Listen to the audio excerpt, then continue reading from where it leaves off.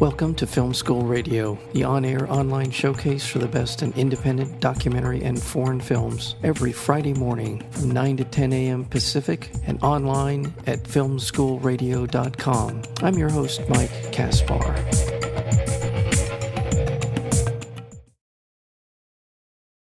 Lily Yee is a global artist who is fueled by a belief that art is a human right, that artists that can create a foundation for social change. Slight of frame, but large in spirit and vision, the 70-year-old artist was born in China, lives in Philadelphia, and is a constant traveler. The world is her canvas. The Barefoot Artist explores two sides of Lily's life that are connected parts of the same journey. Her international venture is helping to heal weakened spirits in communities in North America, Africa, China, and India, and her personal journey within to repair her own fractured family. We are joined today by one of the co-directors of the Barefoot Artist, as well as her own son, that would be Daniel Traub. The film is also co-directed by Glenn Holston. But we're here today with Daniel, and Daniel, welcome to Film School. Thank you. Great to be here. Great. Thank you so much for being here. Tell me a little bit. A lot of people are not going to be familiar with your mom's work. Tell us a little bit about her as an artist, and we'll talk a little bit about her own history as well. Sure.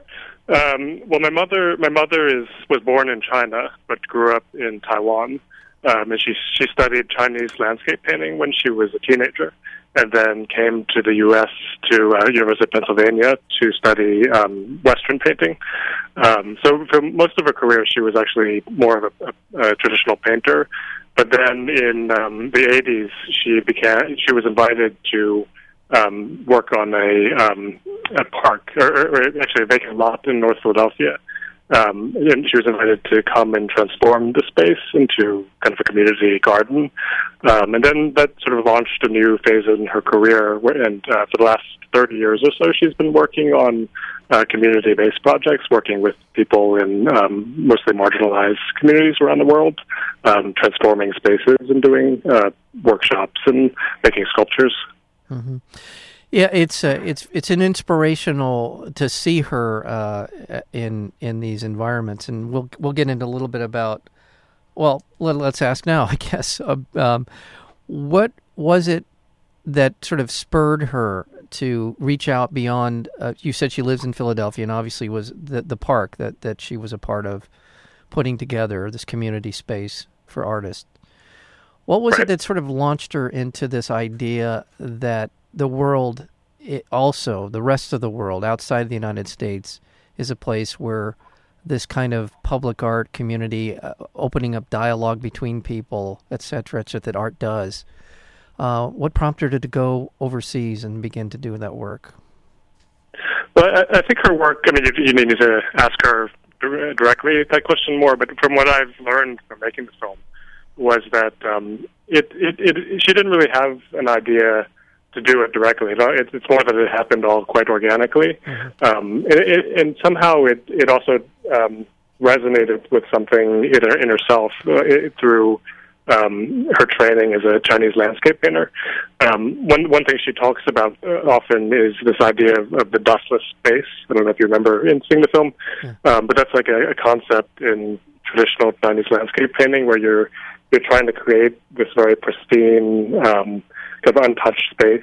Yeah. And one thing that she said is that when she was trying to be a painter in America, that she never really found that again. That was kind of like a fundamental experience when she was studying in China. This sense of going into these kind of creating this pristine space. But one thing she did find it again was when she started doing this community-based work in North Philadelphia in the beginning, and then later around the world. There was again this sense of going into this dustless space, this sense of very, maybe it's kind of an intimacy with the people she was working with, but also what she was creating. Mm-hmm. So I don't think she ever really had the idea, for instance, of like going out to help people around the world. I think it was more something that type of work really resonated with something very deep in her own training and maybe her own needs as an artist. Mm-hmm. And as I recall in the film, she landed in kind of the middle when she came to America as an artist. She kind of landed in the middle of a tremendous sort of revolution of modern American art, the era of the Warhol and et cetera, et cetera. Right. It was and felt very much a distant from that experience in her own life. But she seemed, That's right. but at the same time, as artists often do, they find of those new sort of ways of looking at art and creating art, they pull out of it what works for them. And that, to me, it feels like that's what she did. She did that as well.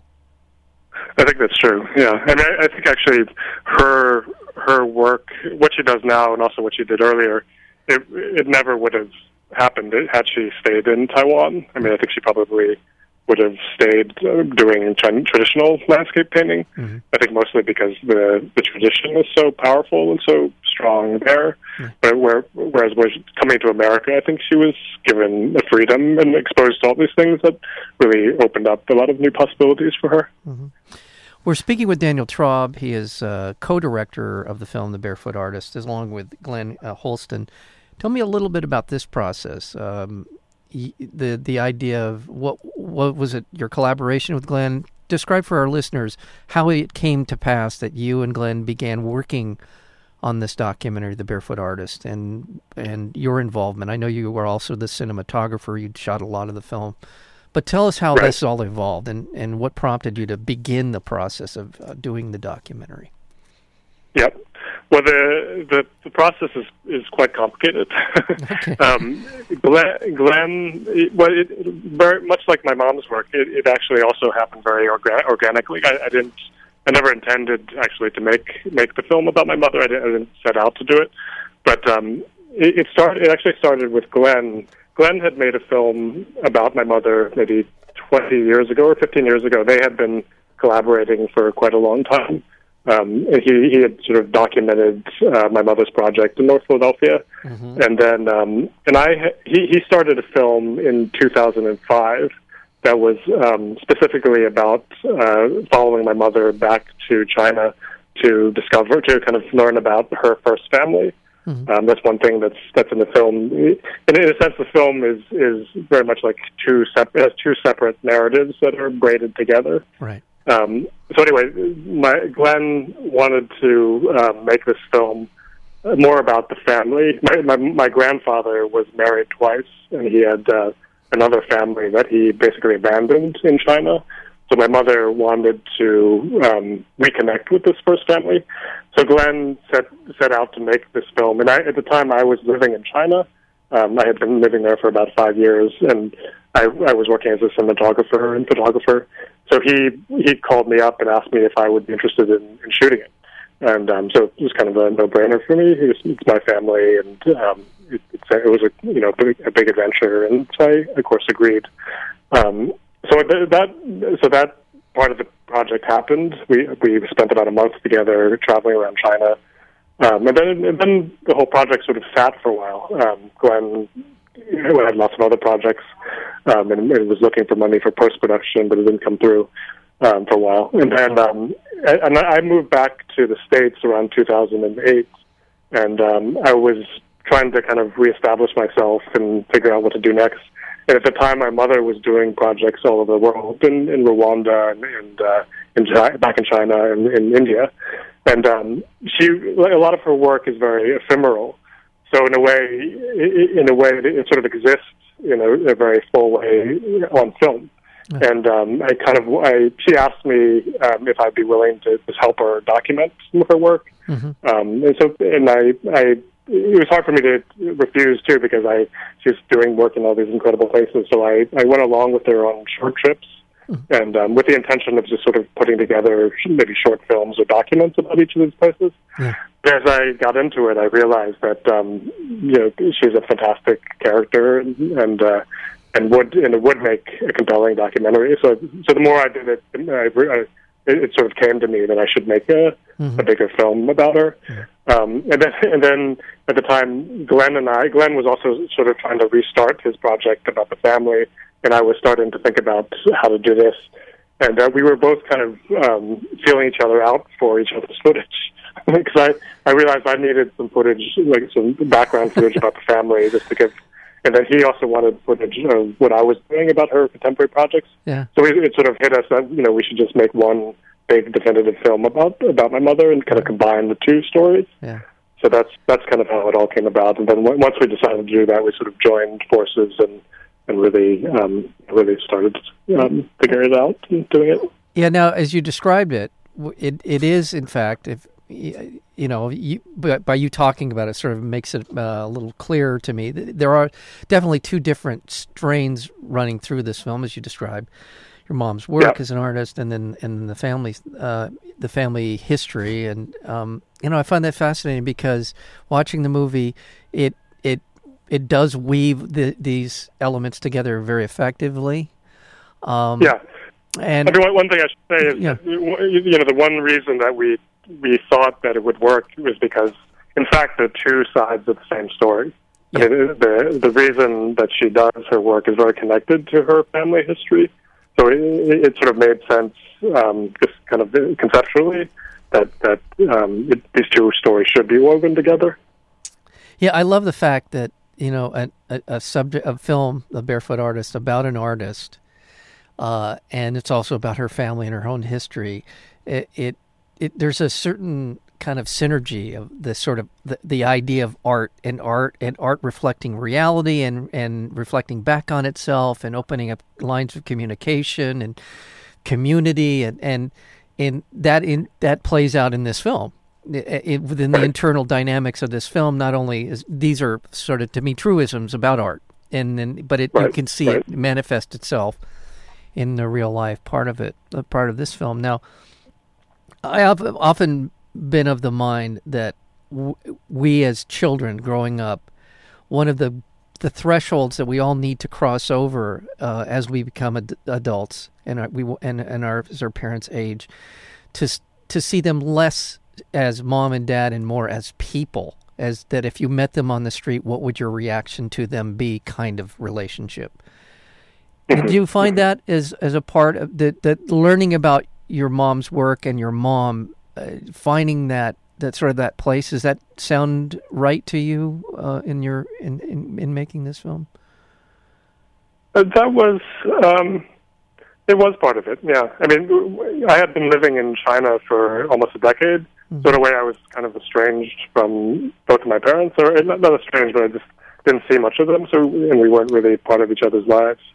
So I think coming back and making the film did really just forced us to spend a lot of time together and get to see my mother in a different way, and it kind of brought us together in a lot of ways. Yeah.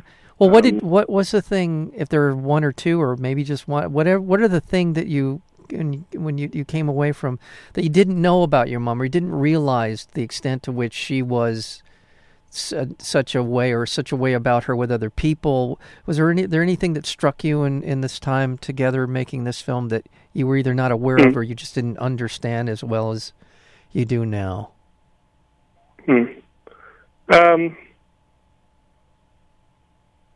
I guess, I guess I always knew that her, my grandfather lived with us for the last 5 years of his life. Mm-hmm. He had Alzheimer's, mm-hmm. and we both took care of him.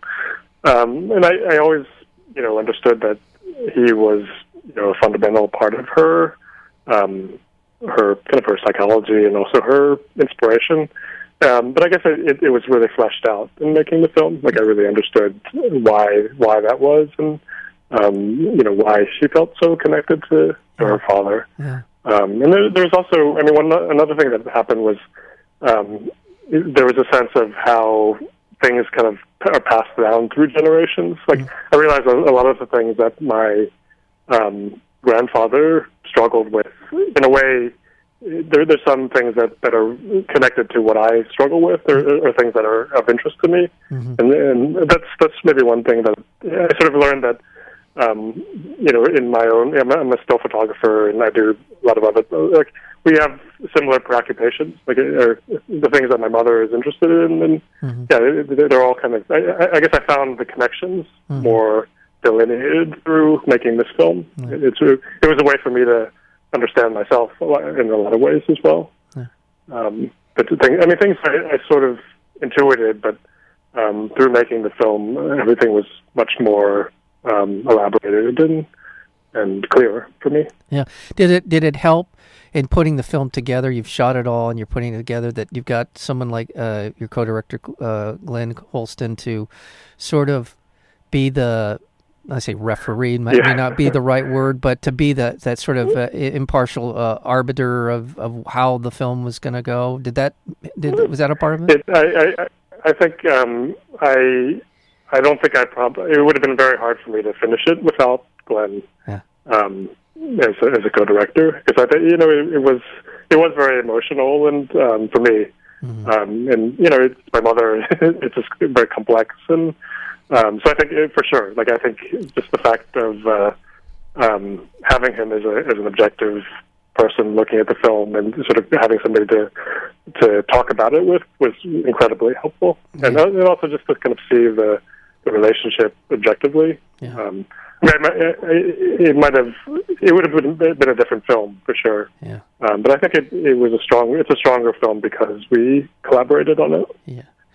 And you brought your strengths to the film. You brought the film footage that you shot of your mom, and then he had his, obviously, from and I'm sure very different sort of perspectives on all of it, but it comes together beautifully. The film, again, is The Barefoot Artist. It's the story of Lily Yi, who is a woman of remarkable perseverance and courage, and also a sense of the commonality among all of us, and that the need for healing, the need for finding these public spaces where people can come together and hopefully foster a better understanding of what binds us together instead of what separates us. It's there's something so beguiling and empowering to watch a woman of slight stature in terms of her physical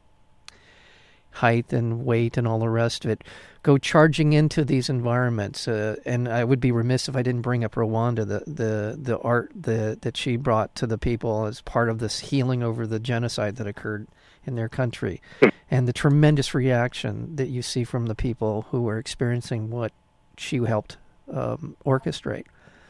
What was that like? Were you there in Rwanda for this? I was, yeah. It was incredibly powerful.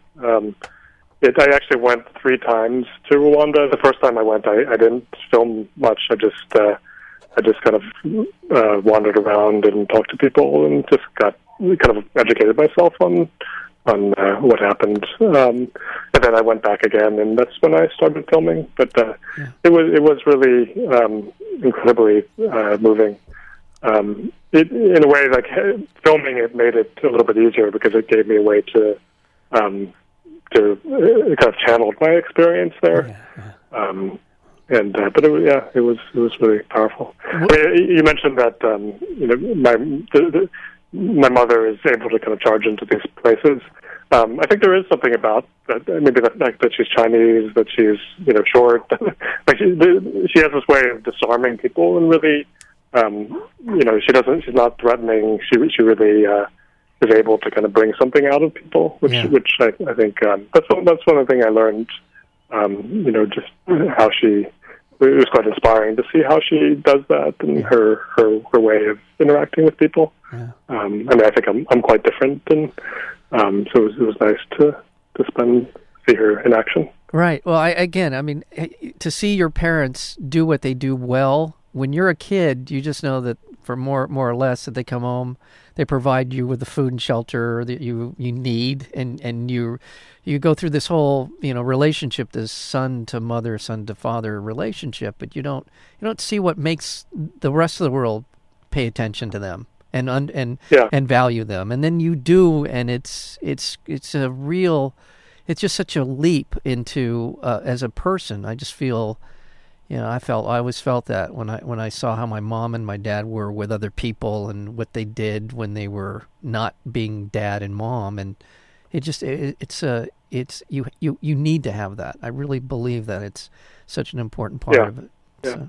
Yeah. I mean, when I was making the film, one thing I had considered was making it more from my own perspective, like including myself more in the film. Mm-hmm. And in a way, that was one of the big discussions between Glenn and I and the editor. But I really found that my mom's, her story in itself is really what's interesting and what people respond to. Her story, her way of being in the world. I guess one of the reasons I decided to really do the film is because I think her work is important, and it does need and deserve to be told. So that was kind of the decision not to kind of include myself so much or make it too much about our relationship. Because I felt in a way it would get in the way and make the story a little bit too convoluted. Yeah. It sort of needed to be directly about her. Well, I mean, I'm in it a little bit. Yeah, you are in a little bit, but it's a beautiful film, and you and Glenn did a terrific job. And my hat's off, and my heart is open to the work that your mom has done and continues. I assume she's continuing to pursue these things. And she is. Yeah. Yeah. Thank you. Well, thank you so much for being here today, Daniel Traub. The film again is the Barefoot Artist. If people want to find out more, they can go to the website, which is barefootartistmovie.com. There you go. Well, again, Daniel, thank you. Okay. Thank you. Thank you so much. Bye-bye.